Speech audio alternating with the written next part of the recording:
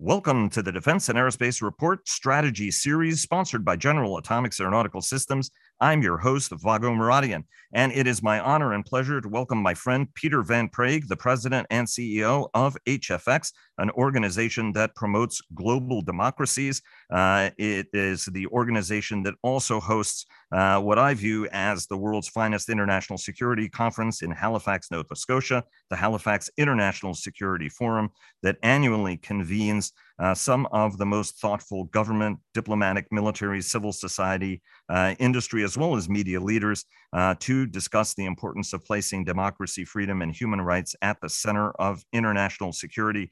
Peter, thanks so very much for joining us, and we've been overdue in talking, and really happy that you're able to join us today. Vago, I'm delighted to be here, and it's great to join your listeners, and it's always exciting to talk with you. Indeed, a pleasure. This conversation is sponsored by General Atomics Aeronautical Systems and devoted to the memory of one of the nation's greatest national security strategists, Andy Marshall, the former director of the Pentagon's Office of Net Assessment. This strategy series is not affiliated with the Andrew W. Marshall Foundation. And before we get started, Bell sponsors our daily podcast. Leonardo DRS and HII sponsor our global coverage. Fortress Information Security sponsors our weekly cyber report. General Atomics, as I said, sponsors our strategy coverage overall, ultra intelligence and communications, sponsors our command and control coverage, and GE Aerospace sponsors our air and naval coverage.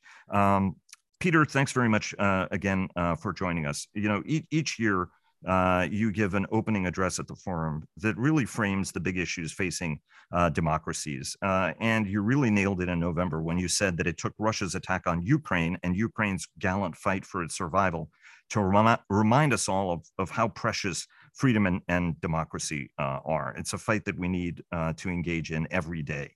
And the need to do it in as moral a way as possible, right? The patron saint of the event is the late, great Senator John McCain, who would passionately talk about the importance of democracy and human rights. Why is, but some make the case for realpolitik, that it's important to cozy up to dictators and to tyrants. It's in our financial interest to do so, or political interest, or even seen as security interest. From your perspective, why is placing democracy, democratic values, and human rights at the heart of strategy actually core to national security?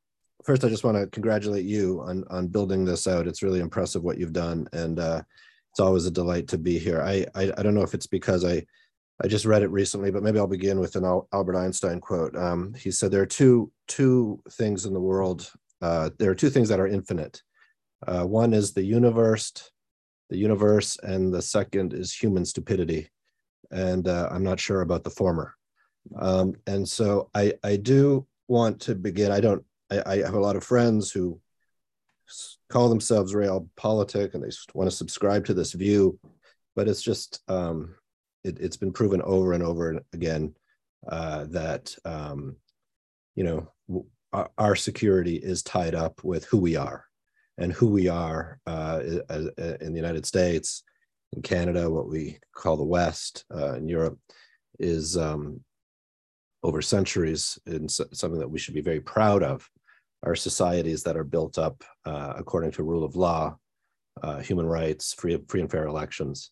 And that is something that our ancestors have fought for, and our children will fight for.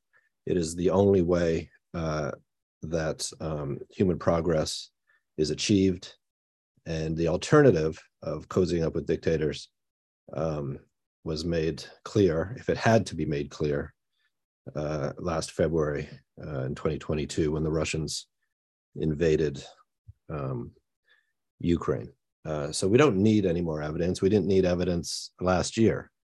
What we need to move toward is a world where democracies, and yes, the United States is the strongest, the wealthiest, and the most powerful democracy, and so it has a very important and unique role to play, where the democracies cooperate more closely on all sorts of issues, economic issues, political issues, and security issues. That does not mean, Vago, that the democracies are going to agree on everything, nor should they agree on everything. Just like political parties in this country are not supposed to agree on everything. That is the point. There should be what is understood to be a frame of rules, and those rules should be followed, and agreements then can be enhanced. And I will tell you that I am optimistic that once again, if we did forget them, that Russia's invasion of Ukraine, and more pertinently, Ukraine's defiant defense of its sovereignty and its democracy, have reminded us what is at stake. And everything is at stake, Vago. Everything is at stake. Agreed. And I want to get into sort of the fundamental health of democracies in a moment. But what's, Peter, right? I mean, at the end of the day, we come up against expediency, right? The administration has been trying to lead a global charge on getting tougher on China, for example, and to get tougher on Russia. But at the end of the day, we're still trading with a country that oppresses its people, two nations that oppress their people. Despite sanctions, we're still doing business with the Russians ultimately. What's, the president of the United States went to Saudi Arabia, a president who had criticized the killing of Jamal Khashoggi, fist bumped the man who had authorized the killing, and eventually got nothing for it, right? I mean, so that's a clash of realpolitik against. How is it that we do this in the real world and manage to bring the world along with us? I'm going to get to some specific questions on China and Russia in a minute, but what's the mental and organizational architecture we need in order to be able to get to this principle-based foreign policy? I mean, I'm going to give a shout out to Canada for a couple of years there when the United States was not leading on the world stage. Canada deserves a lot of credit for having filled that void as a small but very important nation. How do we do this architecturally to get us there? Because again, these powerful strains exist. Well, there are a lot of jobs at stake, for example. All of that is true, and I think it's important to acknowledge what you've just said. Nation states do not have to act as human rights organizations. Human rights organizations have a very important role to play, and they play it. Security organizations have a very important role to play, and they play it. And nation states are neither security organizations nor human rights organizations. And so the answer to your question is priority and understanding. And if we can go back in time a little bit and understand how we won World War II, World War II was not fought to dismantle Soviet communism.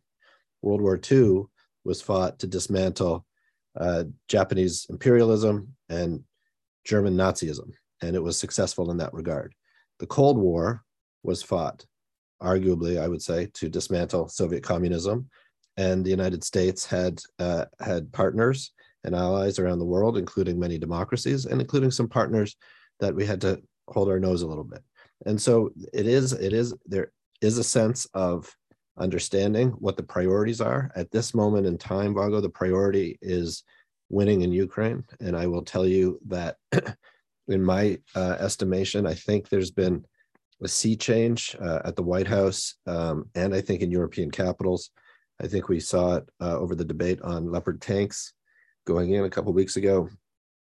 I think the decision has been made not only at the White House, but at the State Department. I think it was made earlier at the Pentagon to win in Ukraine. And that's very important, not just to hold the line, but to win. And I think that is something, I think political leaders, some political leaders have said it from the Baltic states and others. I think larger countries haven't quite said it out loud yet, echoing President Zelensky in Ukraine. But I think that's the decision that has been made. Why has it been made? It's been made late, but I think it's important that it's been made. And it's been made because there is a realization that everything depends and everything is linked to what happens in Central Europe at this time. Let me pull on that a little bit, right? The administration has done an unprecedented job, and Ukraine would not be where it is now if it wasn't for the leadership coming from the United States and from the White House, and indeed from the president, right? As we both know, there were a lot of people in the Pentagon who just did not want to be doing this. They would much rather be spending this money, for example, on China. And now understand the case that if you don't beat Russia and Ukraine. Not to sound domino theorist, but you're never going to deter China from moving on Taiwan potentially. That's right. From your standpoint, though, how does this end with the Russians? Because the administration, for all its strength, is still showing some trepidation. It doesn't want to send combat aircraft. If it had approved armored vehicles and tanks sooner, Ukrainians would be better prepared for the coming massive onslaught that they're going to face. They're going to face it. How you know, how does this end as you put your, like, what are the next stages we have to go through to get to prevailing, and what is prevailing ultimately? This ends with too many Ukrainians have already died. And it ends, sadly, tragically, with too many more Ukrainians who are going to die.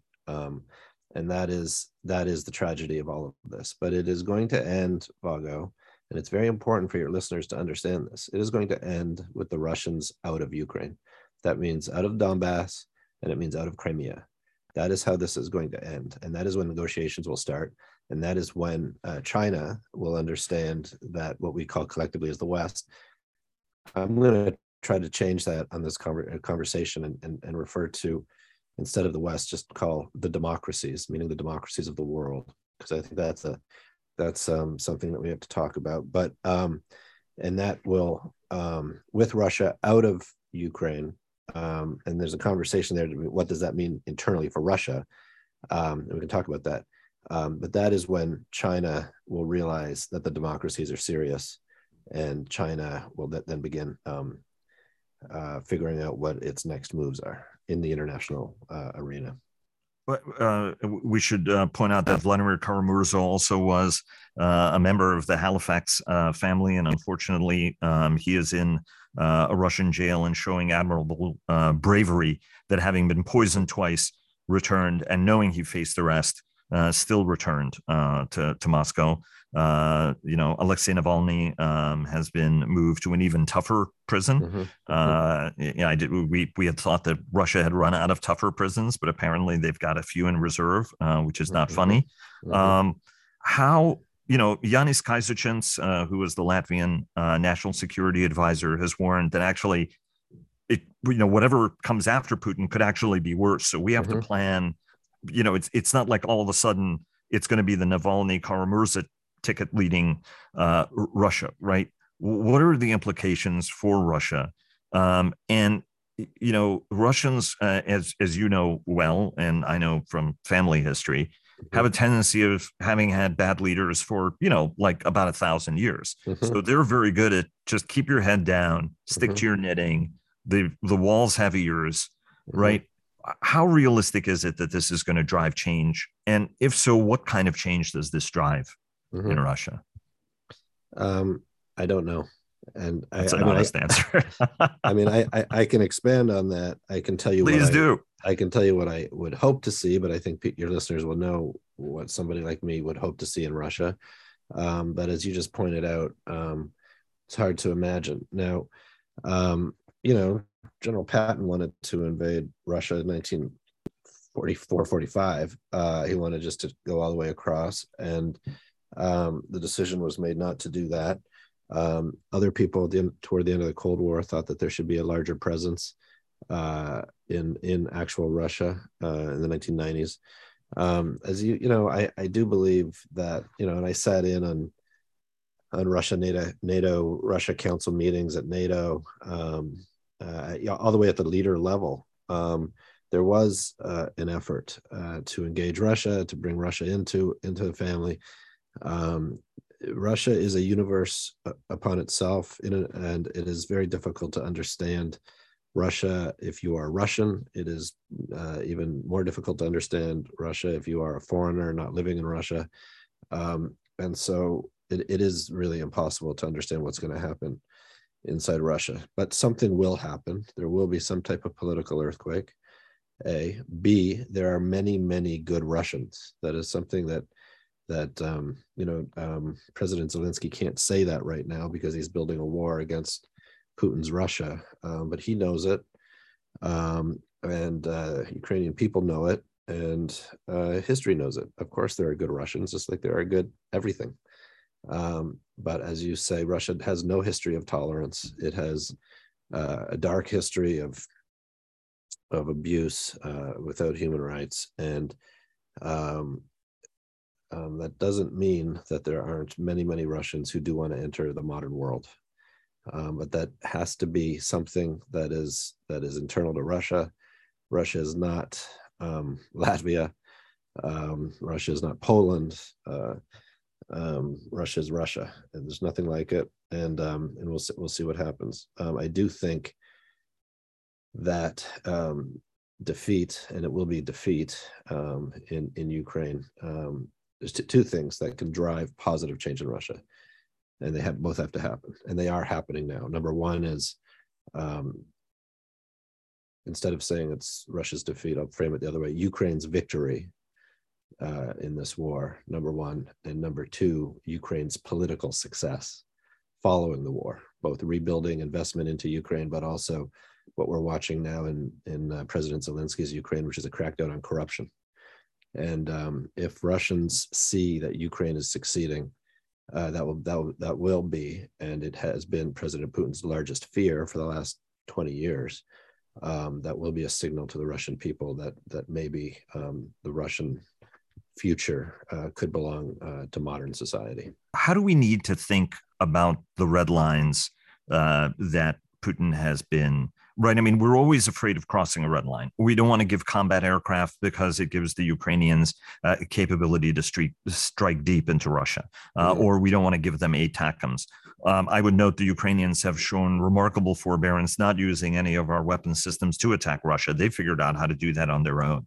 How do we need to think about red lines and self-deterrence, right? What are some of the lessons you think, Peter, that need to be learned in this process? I think an American can't kill a Russian, and a Russian can't kill an American, and I think that's about it. I don't think that, and these are rules that are written a long time ago. I mean, if we look at this strategically, even tactically, everything changes if the Russian side elevates this to a level of using some type of tactical nuke on the battlefield. And I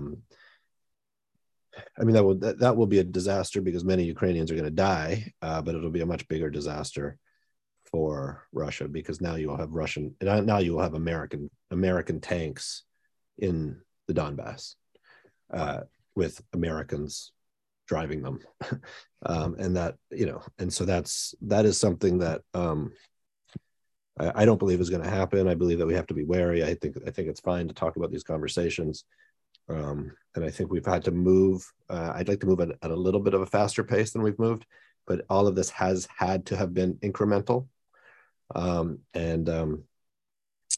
got to give the biggest kudos to President Zelensky and his team, but I think President Biden and together with the with the Congress, including many Republicans in Congress, have really who have supported increased funding and material support to Ukraine really deserve a lot of kudos, and the American people understand that. The American people, I don't need to tell you, Vago, like to win, and I think that as long as the Ukrainians keep putting up a fight, the American people will be behind them.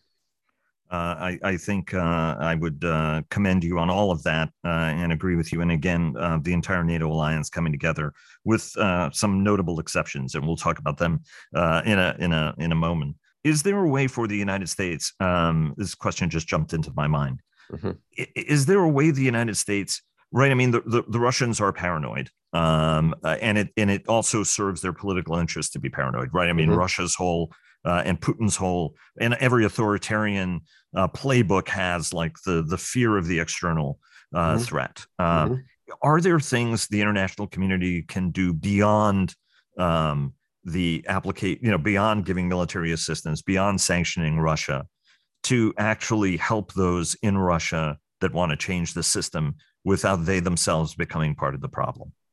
Yeah, and I think I mean, I don't want to say too much, but the answer to that question is yeah. I mean, you say that Russia is paranoid. Russia may or may not be paranoid. Again, it's very difficult to know what the Kremlin actually thinks. Whether it's paranoid or not paranoid, Russia needs a bad guy. And whether it actually believes the United States is going to attack Russia at any moment or doesn't believe it, I think is secondary. If you look at a map, Canada and the United States are huge in and of themselves. They're both very difficult countries to govern. Russia is impossible to govern. It's enormous and empty. And so just to govern Russia, the Kremlin, throughout its history, thousands of years, needs a bad guy. It's always needed a bad guy, and it needs a bad guy that it's not actually going to fight. It needs it, so it can't be too close, and it has to be a significant big bad guy.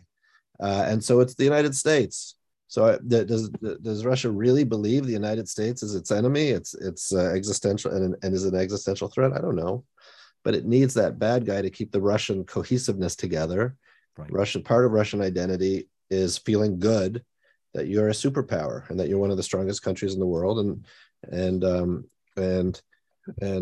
so part of that identity means making trouble for countries that are bigger and stronger. Russia's economy now is the size of Italy's, and right now it's can't get materials to build any more weapons.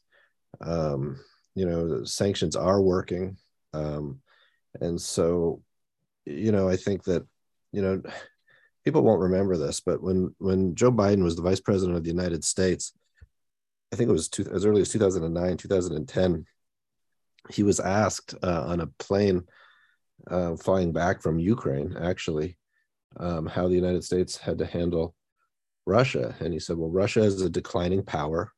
And as a declining power, it has to be managed very carefully. And that is true. Russia is a declining power. It's declined, by the way. It doesn't have that much further to decline. It's a decline. But we have not managed it carefully enough. And mistakes were made during the Obama administration that we are, and the Ukrainian people are paying for at this juncture.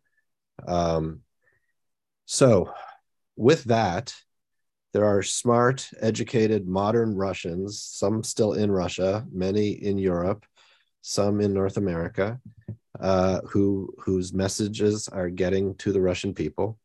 And anything we can do to help support that, I think, is helpful. At the same time, Russians, as I just said, are suspicious of foreigners. They're always going to be.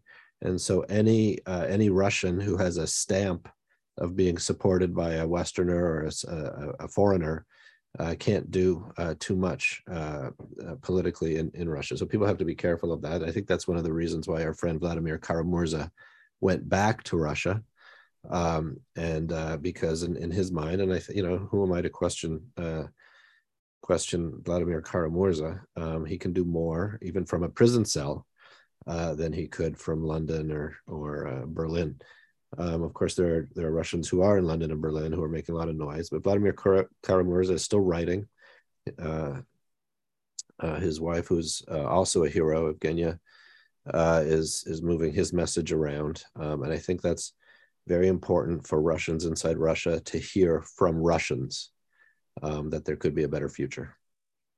From your mouth to God's ears, as they say, Peter. I want to move to China. The administration... why would you want to move to China? Ladies and gentlemen, he's here all week. Try the chicken. There are so many Chinese leaving China. You want in?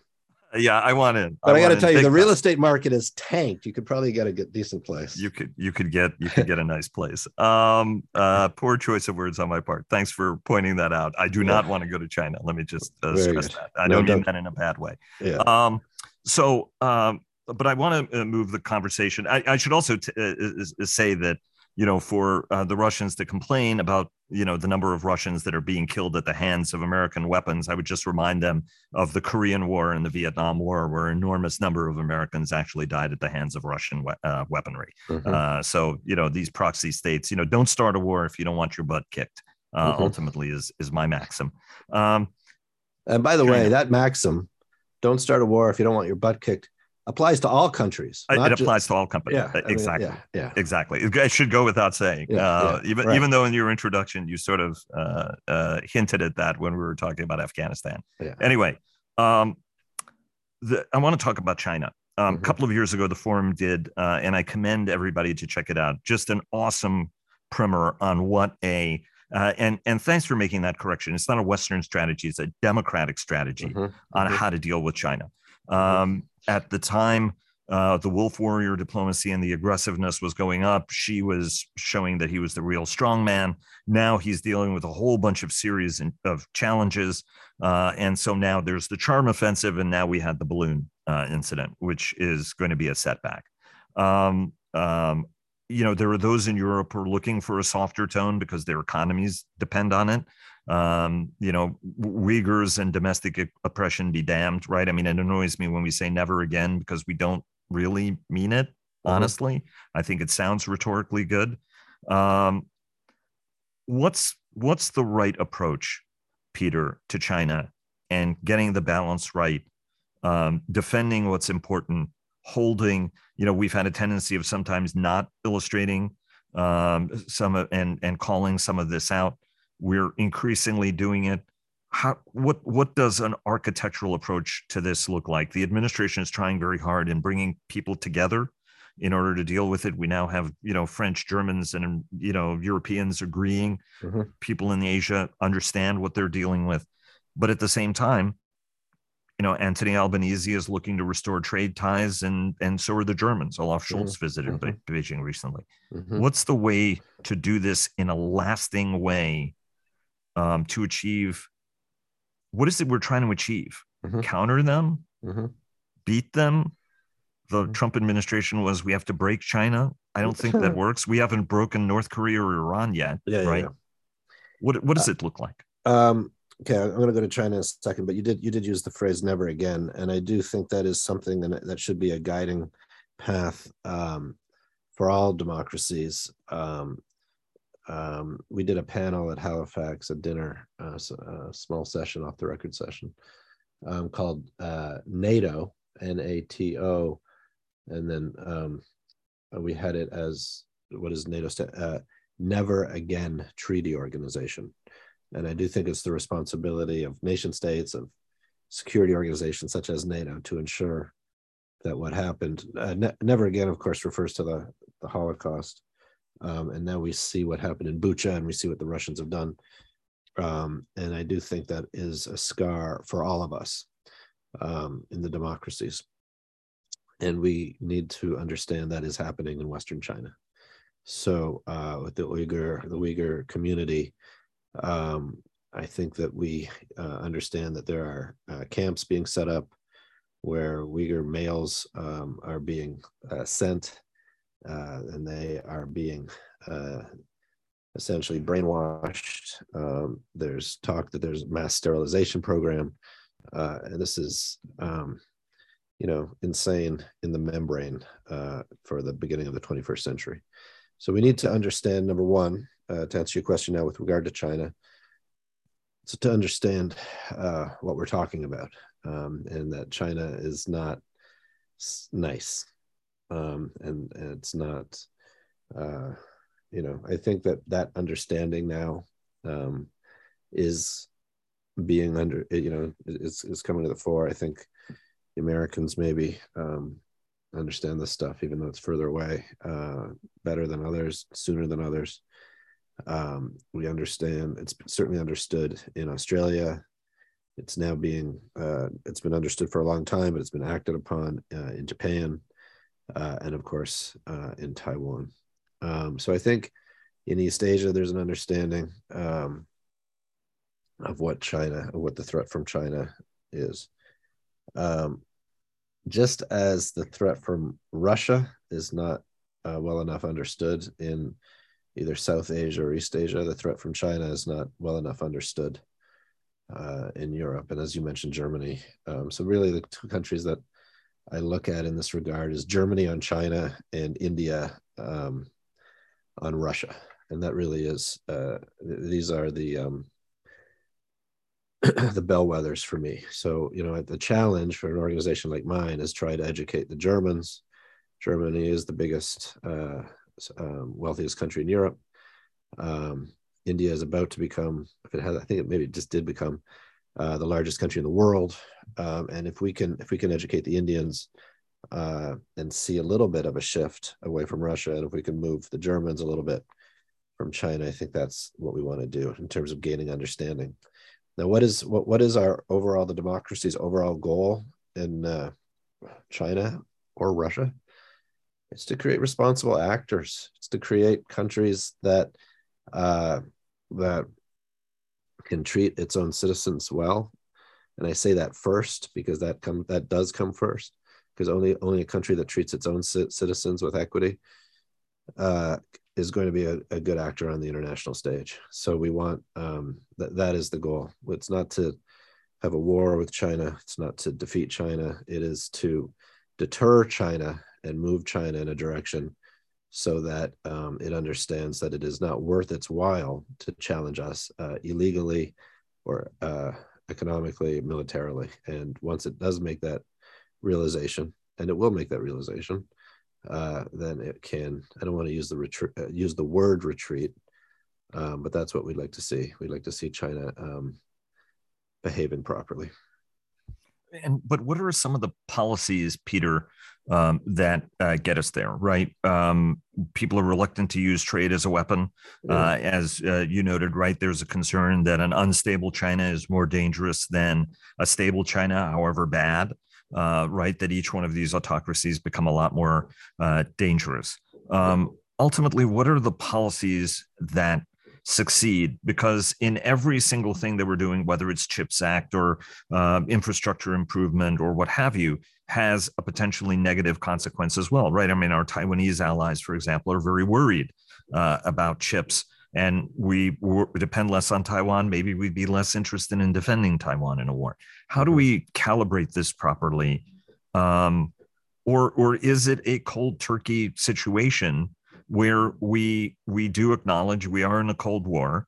You have the democracies on one side, you have the autocrats on the other side, and then a whole bunch of countries that move as they did during the Cold War among these spheres, or try to remain suspended between them. Mm-hmm. I don't think we can use the word Cold War simply because, as I said at the top of this, there's a level of human stupidity that does not allow people to tell the truth. Of course, it's a Cold War. And of course, that's what we want it to be, because a hot war means that a lot of people die. So let's try to avoid that. And if we call it a Cold War, that's fine by me, but it's a lot of businesses in the United States and other, are scared of a term like that. But that's essentially what we need to do. And we need to, and it's happening. So number one, as I said at the top of this, is demonstrate our resolve in Central Europe. And that is going to happen, and that will then send messages around. Number two is, and this is also happening, is enhance democracy's military presence in East Asia. That's happening. It's welcome. And number three, and attached to that, are Southeast Asian and East Asian nations, including Japan, which has a massive economy, let's not forget, and technological prowess, are rearming and moving significant weaponry to Taiwan. All of that is just makes it far more difficult for China to make bad decisions. I mean, they can still make bad decisions, but they need to do a different cost-benefit analysis. Then there's the economics that you're suggesting, and that is happening too. Whether it was because of the pandemic shortages or because the lockdowns in China, there's been a need now to move away. Even Apple, that is completely tied to China, is trying to find alternative manufacturing capability in other neighboring countries, and that is happening. And so, it's important to understand that China, it's changed a little bit, but I like to think of China as a hardware country, whereas Japan is a software country. What does that mean? Well, to get where China got technologically, it stole everything. It stole all these plans. And while it has now developed a cadre of engineers and thinkers who can design things, it is not Japan. It's not the United States. It's not it's not Germany. And so, provided that we have shut that down or are shutting it down, provided that we are keeping our technologies home, our capacity at home, China is going to find itself, as well as a shrinking population. China is going to have to understand really where it is in the world, what its capacities are. The danger is, as it is with Russia, as China figures out that its growth is limited and it's going to get to a peak and begin shrinking. We did a panel several years back, which was called Peaking China, Peaking, and China's peaking. And the question now, Vago, is how much damage is it going to choose to do in the region or in the world as it peaks? And a lot of this, like in Russia, hinges on one human being, and that is the guy who's just made himself king, Xi Jinping. By the way, if folks have not noticed already, an enormous amount of Peter and his team's bandwidth go into very clever word puns that do actually frame some of the challenges that we're facing. So kudos to you and the team for doing that. There's so much more we have to talk about, and we've got a couple of minutes to do it. And I want to go to democracies, which is funny. I wanted to start there, and we started with the realpolitik. Peter, the last decade has not been a good one for democracies. It's been very good for autocrats, at least in the time being. Whether you're looking at democracy in the United States, Hungary, Poland, Turkey, others around the world, we're seeing an incredible collapse in Peru. We've seen right-wing forces on the move and parties on the move in Germany, Sweden, Italy, France, Netherlands, even in Spain, that had moved away from a right-wing tradition in the wake of Franco, has seen the right come back. Positive that Peter Pavel, former NATO military chairman, won the Czech presidency. That's encouraging. What's the outlook for global democracies from your standpoint? 2 points I'll make. Number one, democracy is better. That is a breaking news item. Well, sometimes we're scared to say it, and when we don't say, as democracies, when we don't say that democracy is better, we allow the schnooks in Russia and China and other places to say that there's alternatives to democracy. There's no alternatives to democracy. Democracy is better. That being said, and I don't need to quote Mr. Churchill on this, democracy is not perfect. Democracy is a big old mess. And we sometimes forget this in the United States, that it's supposed to be a big old mess. It's supposed to move slowly, but it's supposed to provide for its citizens. And most of all, it is supposed to give citizens of countries the sense that their voice matters, that they have a say. And that really is fundamental to the democratic project. And so in countries, as you suggested, where there's been curtailment and there's been the rise of right-wing parties and there's been this, that, and the other, countries that have a democratic tradition are going to veer back, and they're going to veer back. And it's very important for the United States and the American people to understand what their role is in this regard. The United States is an incredible place. It's an incredible idea. And it is a model for the rest of the world just by its very existence. But the United States needs to succeed, because nothing succeeds like success. And so when the United States veered into a dark path in the last few years, the rest of the world thought, maybe we can do that too. Maybe that would benefit our people as well. And what is remarkable is that the American people turned away from that dark path, and they are headed now, I think, in the right trajectory. They're going in the right direction, and it is going to succeed. The economy is picking up in the United States, and it is standing firm in Central Europe. And whereas just months ago, it's still going on, but whereas months ago people were saying it might be the end of the American project, maybe there is a future that looks Russian or looks Chinese, that's all bullshit. It's all gone. I'm sorry, I'm not allowed to say that. And people do know, even if they don't say it, that democracy is better. President Biden was elected in part, in order to try to heal the nation, bring it back together again, get back to a more bipartisan spirit. In some cases, we've seen that. In others, we still hear shrill vestiges. Right. I mean, Donald Trump still has, unfortunately, a very strong hold on the party as well as his acolytes. So it's not as though that fever has entirely broken. I'm not condoning anybody on the left either, but right now you have to sort of deal with the challenges you have. What are the things that have to happen in the United States, Peter? And then what are the things that allies and partners can do for one another to counter these movements? Because right now it looks like, French friends of mine tell me, if the choice is between Mélenchon and Le Pen, I'm going to go for Le Pen, which is sort of how you ended up with Hitler, really, in a sense, right? So what do we do at home?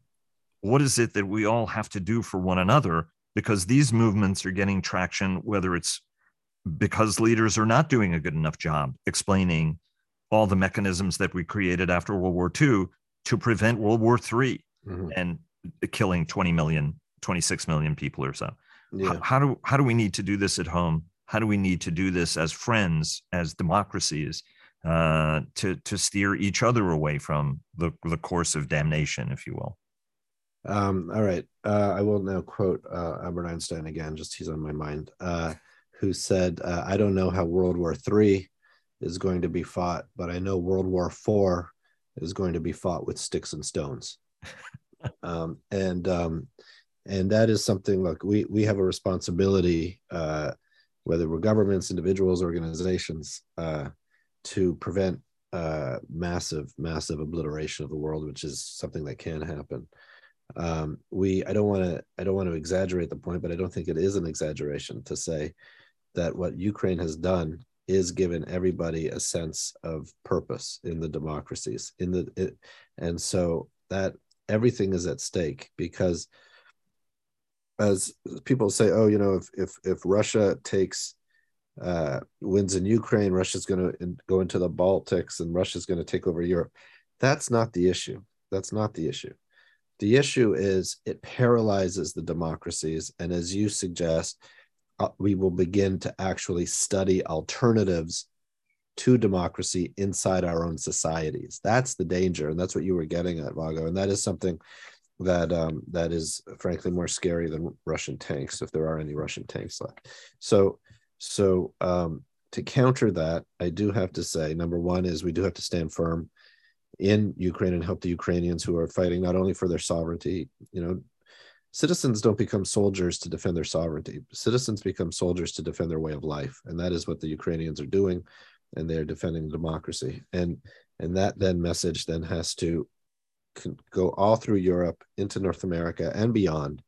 And the argument has to be made that we do know what we stand for. At Halifax International Security Forum, by the way, unlike some of the other conferences or events, when we talk about security, we know what it is that we're securing, and it is our values, it's our way of life, and it's our democracy.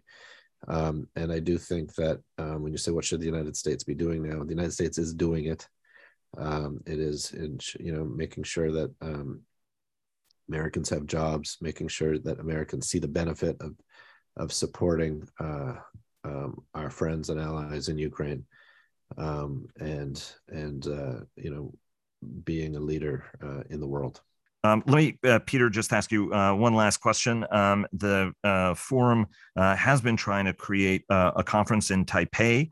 Obviously, the COVID pandemic has gotten in the way. Talk to folks about the conference, why it's so important, and when people can expect it to happen. We announced that we were going to do an event in Taipei. I think we announced it in 2021 to do it in 2022. The strategic situation has changed. And so we are looking to do something, but it's no longer an event that is going to shine a light on Taiwan, because a light has been shown on Taiwan, both by Speaker Pelosi and others. So it's going to be an event that is very meaningful strategically, and we will be announcing it in detail before too long. Thanks, Vago. And is it going to be in Taiwan, or is it going to be somewhere else? We'll be announcing the details very soon. Elegantly and diplomatically said, Peter. Thanks very much. An honor and pleasure talking to you. Want to do this more often and have your voice on the program. And thanks so very much to you and your whole team and the work that they do, not just all year long, but certainly culminating in the annual conference, which is a real highlight of the year. Thanks so very much. Vago, it's a privilege to be with you and with your listeners. And I really appreciate everything that you do. Thank you so much. Thank you.